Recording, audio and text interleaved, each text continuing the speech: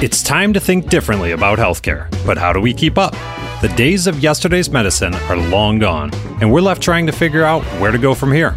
With all the talk about politics and technology, it can be easy to forget that healthcare is still all about humans. And many of those humans have unbelievable stories to tell. Here, we leave the policy debates to the other guys and focus instead on the people and ideas that are changing the way we address our health. It's time to navigate the new landscape of healthcare together and hear some amazing stories along the way. Ready for a breath of fresh air? It's time for your Paradigm Shift. Welcome to the Paradigm Shift of Healthcare, and thank you for listening. I'm Michael Roberts here today with co-hosts Jared Johnson and Scott Seitzer. On today's episode, we're talking to Britt Barrett, Program Director and faculty at University of Texas at Dallas, and New York Times bestselling author of Patients Come Second. Hi, Britt, and thank you so much for coming on the show today. Well, I'm delighted, and thank you for the invitation to be with you today. Britt, you mentioned that lovely Texas weather. How's that working out for you this week? Everything is bigger and better in Texas. That's all I'm going to say. That's all I'm going to say. Yes, we'll just move on from that because I'm agreeing. I'm nodding. You can't see me, but I'm nodding in agreement. So, indeed, Britt, I know you and I have known each other for a few years, quite a few years if I really think about it. And we appreciate you coming on the program. From the perspective that you've got such a unique way of understanding not only what's here now, but what's coming. And I think that's one thing I've always admired about our interactions and about any conversation that I've ever had with you is that you see what is coming and you're able to put all that in perspective of what's going on right now. One of those things that I'm sure it's ever since the book came out and all the way leading up to it, this whole thought of patients comes second, right? So it's been out there in the world for a handful of years now, but it still seems like the lessons about staff engagement are just as valid now as when you first wrote it. I'm wondering if we could start there with the basic premise of the book and the effects of approaching staff engagement in the right way. Well, it's an interesting experience. I'm originally from Canada. So I've lived through socialized medicine. I spent a couple of years of my life in South America and Peru, and I saw healthcare in different environments. Decided that I would get into the healthcare space, so I spent 25 years of my life as a hospital CEO and executive. While I was navigating through healthcare, there was this emerging consumerism that was knocking at the door. And what we found is in the past, we had created these baffles, these shields, these fences between the patient and the clinician. So the doc would use jargon that they don't understand. They would wear white coats. The nurses would carry stethoscopes, and we wouldn't allow them to access their medical records. And the fathers would wait in the lobby rooms as the mothers delivered. I mean, the list goes on and on. Those days are over. Today's consumer is much more capable, has higher expectations, demands accountability and transparency. So as I was navigating through healthcare, I was insistent that we built teams that were responsive. And so culture became a very important element of my leadership. And the teams that I worked with were just fantastic. As I studied that a little bit further, I pursued my PhD. And my dissertation was on the convergence of strategy and leadership, how you lead. Well, unfortunately, no one read the dissertation, but I thought a buddy and I, Paul Spiegelman, we would write a book on this topic. Initially, the title was Leading Change by Changing How You Lead. So to lead the change in healthcare, this emerging consumerism, this engagement of patients. I remember a day when I would talk to doctors and I would introduce the idea of something new called the internet. And the idea that patients could email you questions. And the doctors were aghast. They were like, listen, they can come to my office if they've got a question. Fast forward, a couple of decades, patients explore the internet and get diagnosis and possible treatment protocols, and they bring them to their practitioner. So as I was navigating through this experience, leading change was very important. At the last minute, we changed the title to Patients Come Second, and it has been a fantastic experience of connecting with individuals in the healthcare field that feel the same, that we have got to lead change in new and unique ways. Yeah, when I think about this too, it sounds like we are still in the midst of this evolution, right? We're still seeing these principles that apply that are kind of timeless. How did your experience as a president, as a leader, as a CEO of major hospitals lead you to write the book? And like what else kind of factored into that? Were there any particular experiences that kind of led up to it, other than the fact that this was something that you focused on with the dissertation, and have those reactions changed over time? Like, are those same types of experiences happening? Great question. Healthcare is becoming much more complex. It is a $4 trillion industry. It's 20% of the gross domestic product. It has moved from a mom and pop's religiously sponsored palliative care, meaning we're just going to give you comfort, but we certainly aren't going to solve your illness. Now we're spending billions and trillions of dollars in the healthcare space, and it is big business. And individuals are experiencing significant economic hardship and decisions when they choose healthcare. I went in the other day for some dental work, and I don't know if you know this, but to put a crown on, it's $1,000. I mean, we're talking in terms of economics, a huge fiscal responsibility. So in the past, where you might have an insurance company or employer cover all your expenses and you don't have to worry about a thing, today consumers have to make purposeful and informed decisions, and they're demanding it. So healthcare leaders have got to respond to that. They can no longer hide behind this cloak of secrecy. So to do that, you've got to lead practitioners in a different direction. That's much more responsive and much more dynamic, evolving as we speak. Yeah, just to jump in here for a second, I was thinking about this whole culture idea that when you started talking to the doctors and surgeons way back when about, essentially being aghast at having to interact at any point other than in the clinic. Now, obviously, things have changed. And you were, as you mentioned, talking about changing the culture. Now it might be more like tweaking the culture. And how does that affect, say, smaller mom and pops? Because it certainly is an issue there as well, correct? As a matter of fact, mom and pops can pivot faster than big monolithic hospitals. So Absolutely. We're seeing a lot of smaller organizations trying new and innovative ideas. They're the first ones that came out with electronic medical records. There are a bunch of physicians that said, boy, it sure would be easier if I could put this on a spreadsheet, which spun off to, I wish it could connect with my pharmacy orders and my lab results. But the mom and pops, they're the ones that led the change because they were able to pivot so quickly. And so I think if you go into physicians' offices and watch what they're doing, you will learn a lot about where we need to go into the future. There are some peak performers out there that are probably listening to this podcast because they're so curious and have these innovative ideas, and they're starting the change that big organizations must embrace into the future. Yeah, I couldn't agree more. I have a friend of mine who has an issue with dry eye and was on the phone with a potential provider, an ophthalmologist, and it's some new procedure, and she was interested in learning a little bit more. And it got to the point where I believe the person answering the phone, who obviously wasn't well trained, was suggesting about connecting this friend of mine with the actual patient. And, right. These HIPAA alarms are going off. And so, so anybody listening who's just trying to figure out, should I take the time to train my staff? It's like, yeah, there's some, minimums in terms of training staff. And then, goodness gracious, how much better you can do when the whole team is in sync. The complexity of the healthcare delivery system is beyond, let me write you a bill on a little piece of paper and send it. The complexity of the ICD-9s, the ICD-10s, the codification. And now some will resist this. Some will say, this is horrible. Okay, you're probably going to have to retire and get out of the business because it's not slowing down. It's not going away. It's the early adopters who say, I get it, I'm going to embrace it, and I'm actually going to do it better. I'll give you another good example. You're going to hear a lot more about pricing transparency.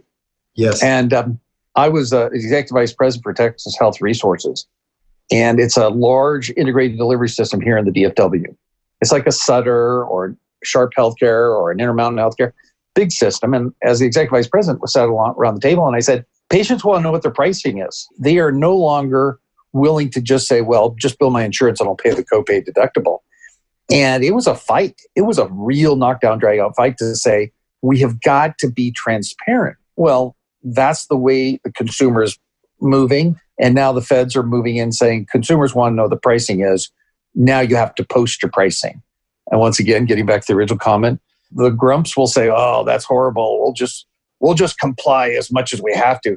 The smart ones are saying, okay, what's the next step? How do we introduce pricing transparency and then let consumers choose the low-cost provider or the measurement of quality?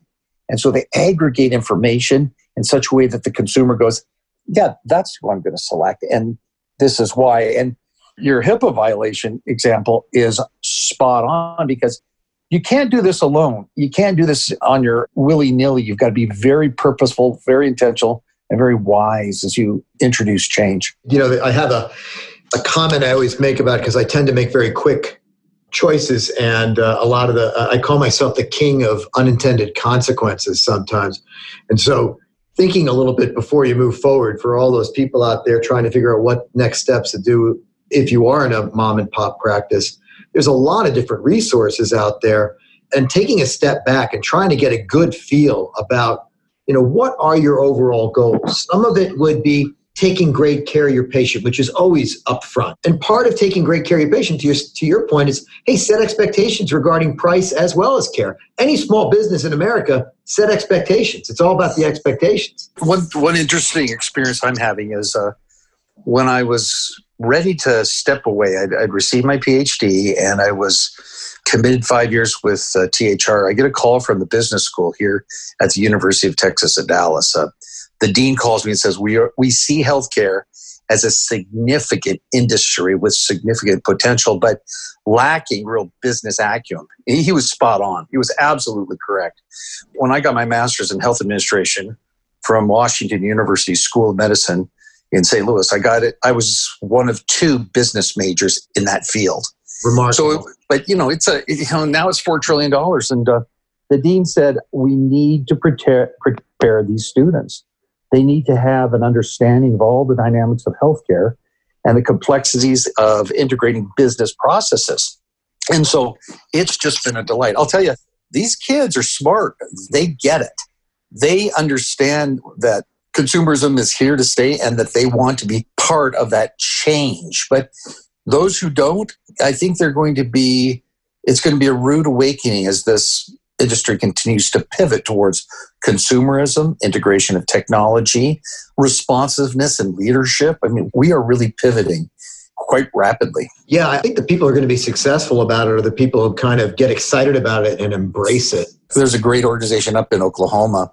I have an exercise with my students and I say, do you know how much a hip replacement costs? And they, well, yeah, there's probably some price listed something. I said, okay, here's the exercise. Call 2-3 hospitals and ask for their pricing for a hip replacement. And you can't get it. And then when you do get it, does it include the anesthesiologist, the radiologist? The cost varies from $17,000 to $170,000 in the United States. That's not even talking about one entrepreneurial student called the Philippines, and he got it for a tenth of that price. So we could talk ad nauseum about that. But the point I'm making is something as simple as pricing transparency is not prevalent in the industry. But there's a hospital up in Oklahoma City that decided they would be completely transparent. So they have their listing. I think it's Oklahoma Surgical Center. And they have a picture of a body. You click on the knee or the hip. These are the prices. They're guaranteed prices. It includes everything that you would need, anesthesiologist, pre-op, post-op. Those are the kind of organizations that get it. And I think you're seeing more and more of that across the United States. Like I said, I bet many of the listeners here are on the cusp of doing something like that or actively engaged in it. Britt, you talked a little bit about the undergraduate program that's there at the university that you're at. I'd love to know a little bit more about how you're observing some of these administrators and what you're doing to prepare them. We've had a few different people come on the show and talk to us about leadership, both from like the physician side of things as well as the administrators, and just how impactful that can be with the entire practice, the entire hospital. But I'd love to hear more about what the university's doing there. Well, there's a couple of tracks I can walk down, but one of the things I think is important is we enter into this industry. We need to understand it's purposeful. We're not making widgets. This isn't a financial institution. This is taking care of people in their most desperate times. And so we are looking for men and women that are purpose-driven, that they want to change the world, and they can start by one small effort, one small activity. So that's a foundation. The building blocks on it, what's the history? It's fascinating. I'll ask the kids, they'll say, why do you have all these hospitals that are named after religious institutions? Baptist Hospital, Methodist Hospital. Why is that? Catholic Hospital. Well, it's because we couldn't do anything. Patients were cared for as they died because we couldn't treat them. It's not till this century that we were able to introduce pharmaceuticals, antibiotics, imaging. I mean, X-rays. I mean, ultrasounds. Now we're talking about proton beams and gamma knives, and it sounds like a Star Wars convention. So the understanding of the evolution of the technology and the foundation and then the growth, it really helps students grasp the trajectory. Now, we also have classes required in accounting and macroeconomics, comparatives with internationals. As I mentioned, I grew up in Canada, and when we were in Canada, we loved to tease the Americans and say, oh, we get free healthcare. But if you're a Canadian, you go, that's healthcare. I'm probably going to die before they see me. So we do comparatives of the international and the regulatory. We have one class. The entire class is on the regulatory environment. We have an attorney she's phenomenal. She was part of the Dallas-Fort Worth Hospital Council and an executive with them for years. And she teaches the regulatory environment. Why pharmaceuticals, nutrition, the list goes on and on. So those are the foundationals. Then we split off to specific silos. Like we need better communication in healthcare. I mean, how many advertisements do you see on the TV about pharmaceuticals? And at the end, it says, oh, and by the way, there is a possibility that this medicine will kill you, harm you, maim you, mutilate you. And you're kind of like, what? So one of the swim lanes that we're focusing on is communications. How do we communicate? Through social media, through interactive portals? How do you capture? The other portal that we really see is the integration of technology. How do we help practitioners gather really relevant information to make wise decisions about the diagnosis? Not the treatment, but the determination of what the illness is. How many times do we have misdiagnosis, right? We have a disease that we don't quite know what it is, so we give it a generic term, but we're still not quite sure why it manifests itself the way it does. So we teach our kids, these are two big areas that opportunities will grow. And that doesn't even get into the space of the revenue cycle or supply chain or I could go on 3D printing. I mean, how about a hip replacement? And instead of having a hip that you have to order in the OR, you have a 3D printer that builds a orthotic for you right there in the OR. I mean, we're just on the cusp of some exciting things. Absolutely. One of the many things that you've covered there, the whole aspect of communications and how hospitals and healthcare systems communicate with their patients in general. We've had some different folks on the show. Dr. Smith was one of the ones that I think about first, kind of talking about how he interacts with patient. But I love this concept of moving that responsibility and moving that ability in general, that capability, beyond just the doctor. It's not just the doctor that needs to be giving those public service announcements, for lack of a better term, because we do a lot of work within marketing, and so a lot of the conversations that we have with practices are around, here's how to communicate for the sake of attracting the patient. But that's only a fraction of the communication that practices and hospitals need to be doing. There's so much more that they need to be getting across. So true. And the unintentional communication. I was running a big 900-bed hospital in Dallas, Texas. And, you'd walk down the hall and you just assume everyone knew how to get where they wanted to go. And you just assume that when a woman is diagnosed with a lump in her breast, that she'll immediately know to contact an oncologist and that she'll enter.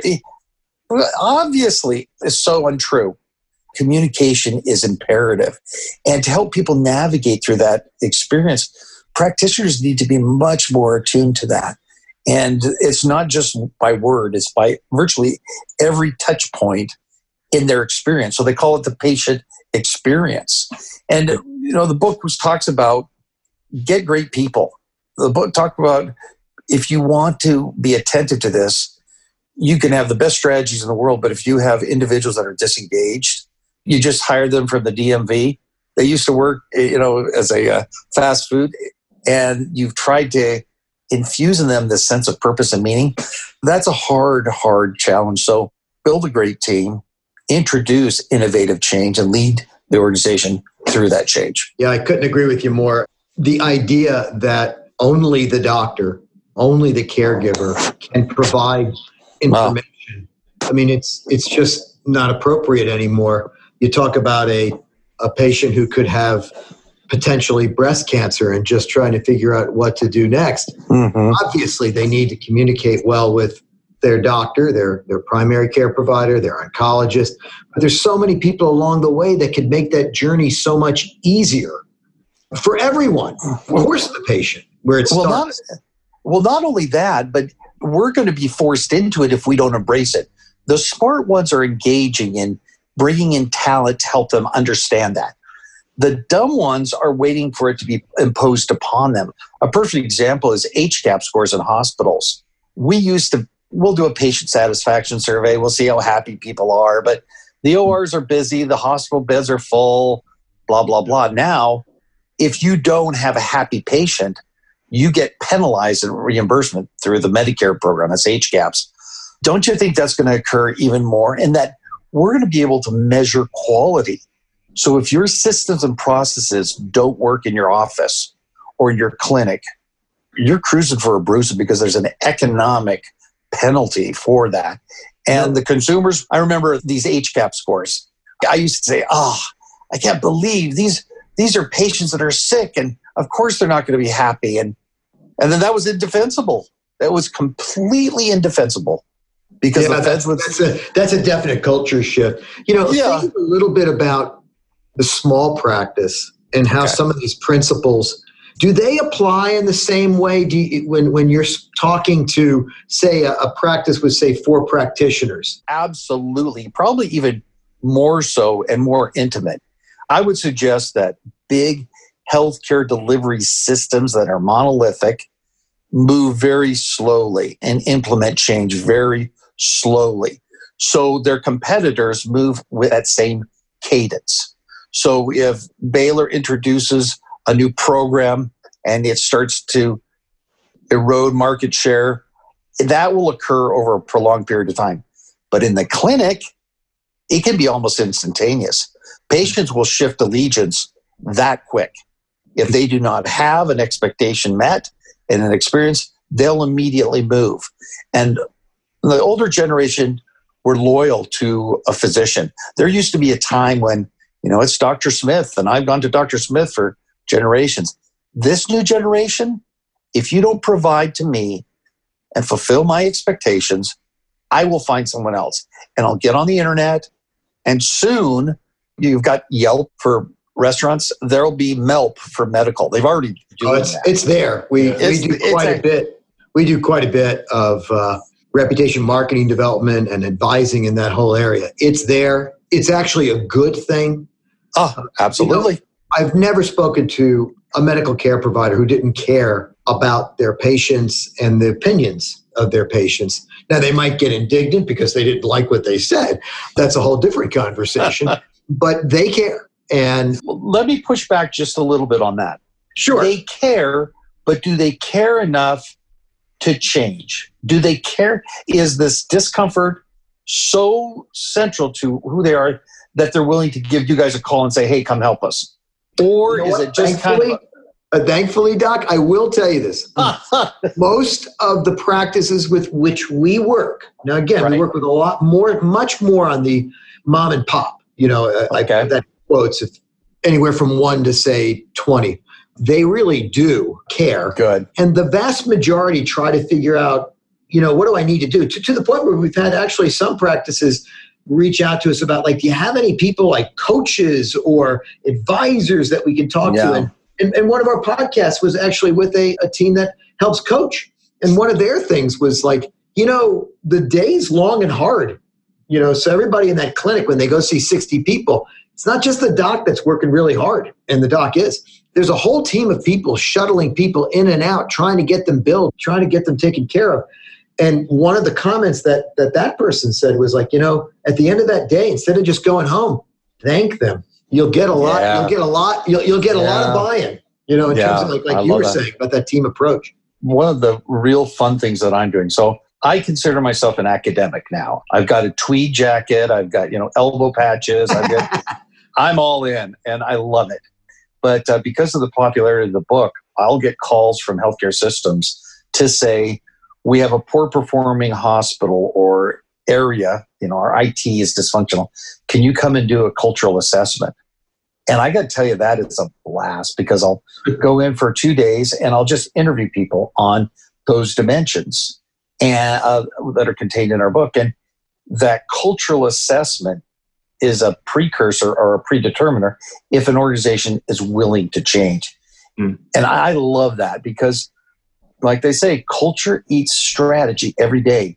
You could have a beautiful facility and an ideal location, but if your culture is toxic, failure is on the horizon. So that's a great place to be. And I'm inspired by the people that are in that space right now that are willing to do more and lead change in healthcare. This is exciting stuff, Britt. Thank you so much for coming on the show. Obviously, we could keep going on a lot of different topics here. I love that we get to come in contact with so many people that are so passionate about this space. So thank you so much for being on the show and for doing what you're doing, sir. My pleasure. My pleasure. Reach out here at the University of Texas at Dallas anytime. We, as we say, healthcare is our business. So great to be with you today. Thank you for the invitation. Thanks so much. Thanks again for tuning in to the Paradigm Shift of Healthcare. This program is brought to you by P3 Inbound, marketing for ortho, spine, and neuro practices. Subscribe on iTunes, Google Play, or anywhere you listen to podcasts.